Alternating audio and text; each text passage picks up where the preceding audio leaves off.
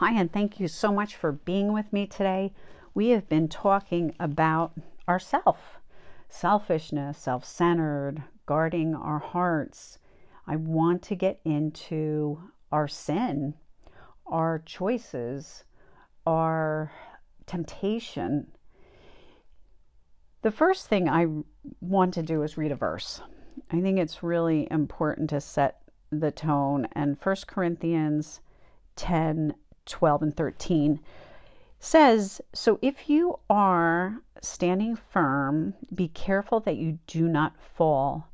No temptation has seized you except what is common to man. And God is faithful. He will not let you be tempted beyond what you can bear. But when you are tempted, He will also provide a way out so that you can stand up under it." And that is an amazing promise. So, we do all make good and bad choices. And we have to recognize that we can stop the sin in our life. And sin, when I think about it, maybe there's an addiction issue. That addiction got started because we made a choice, and that was not a good one. It was a bad choice and could have started an addiction. Or maybe we have a failed marriage and we didn't know if we really should have gotten married. How about a job that we chose? Maybe money drew us into that job, but we're really miserable in that job. I heard a quote recently and says, when we lie to ourselves about our sins, that's when everything falls apart. It takes courage to confront ourselves, to face our own issues, our own junk. And sometimes we don't really know what it is. Ask the Lord, pray, show me, Lord. Know my heart. Show me what I'm doing wrong. Show me what I need to change in me. And when you seek Him, He promises to show us what we need to know about ourselves. Psalm 9:10 says, "Those who know your name will trust in you, for you, Lord, have never forsaken those who seek you." Amen to that. All sin is wrong, deadly in fact, and God gives us free will to make our choices, to learn to be dependent on Him, giving us wisdom and discernment should we ask for it, and instruction in the Word of God to be obedient. The term 7 deadly sins are not in the Bible. I did find an article regarding this. And there is a passage this article is based on, which is Proverbs 6:16-19. And it goes on to say, there are 6 things the Lord hates, 7 that are detestable to Him: haughty eyes, a lying tongue, hands that shed innocent blood, a heart that devises wicked schemes, feet that are quick to rush into evil, a false witness who pours out lies, and a man who stirs up dissension among his brothers. So we'll jump into that article right now. The first is pride. Pride is known to be the opposite of God. Pride is an excessive view of oneself. And how to combat pride is humility. It's really just controlling and removing your ego and allowing an attitude of service. And of course, that's what we are called to do. A verse that goes with this is Proverbs 16:5. "The Lord detests all the proud of heart." And I like this next verse because it does use both pride and humility in it. Is Proverbs 11:2. "When pride comes out, then comes disgrace, but with humility comes wisdom." It's great. The second one is envy. It's an intense desire to have what someone else possesses. And kindness curbs envy.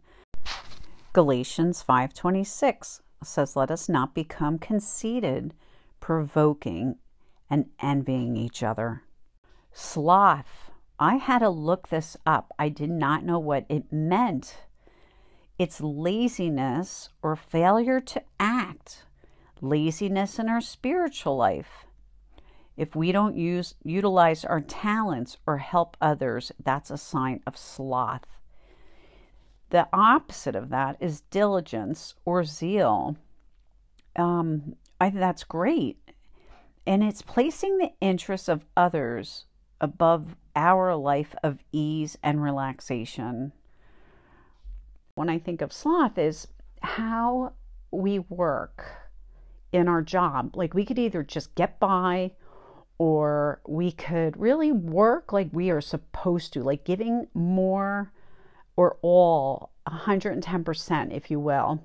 And a great verse to accompany this is Colossians 3:23. Whatever you do, work at it with all your heart as working for the Lord, not for man. Amen to that. Greed, excessive pursuit of material goods. The opposite is charity. 1 Timothy 6:10 says, "For the love of money is a root for all kinds of evil." Gluttony, ongoing excess of food, drink, or anything really that is, too much. Everything in moderation, right? We've all heard that one. And what is a cure for that is temperance, which is a desire to be healthy and fit to serve one another. 1 Corinthians 10:31 says, "Therefore, whatever you eat or drink, whatever you do, do it all for the glory of God."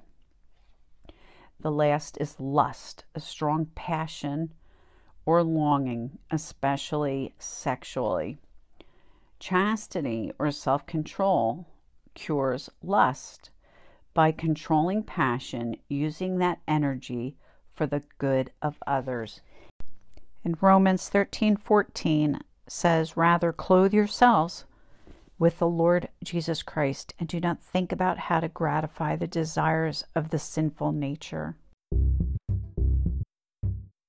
Joyce Meyer wrote a book, Battlefields of the Mind, and it's about taking every thought captive, going through some of the struggles in life, and it is really great.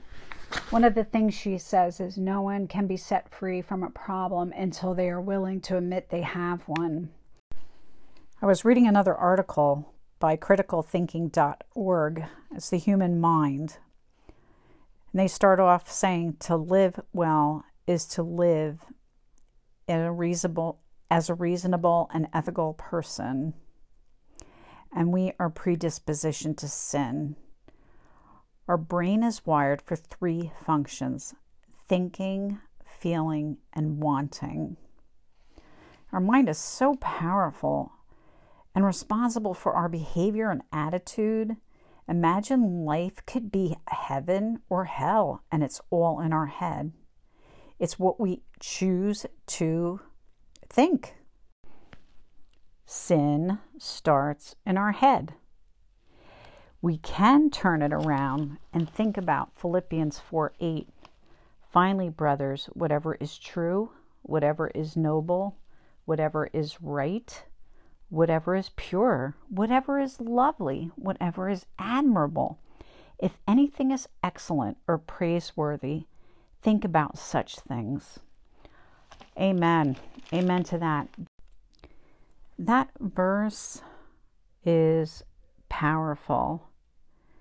We can live in a grateful heart and be thankful for all God has given us, for the lovely things, for the creation, for the excellence that He has given us and the blessings. And I encourage you today to, whatever your temptation is, your sin, I know it's hard.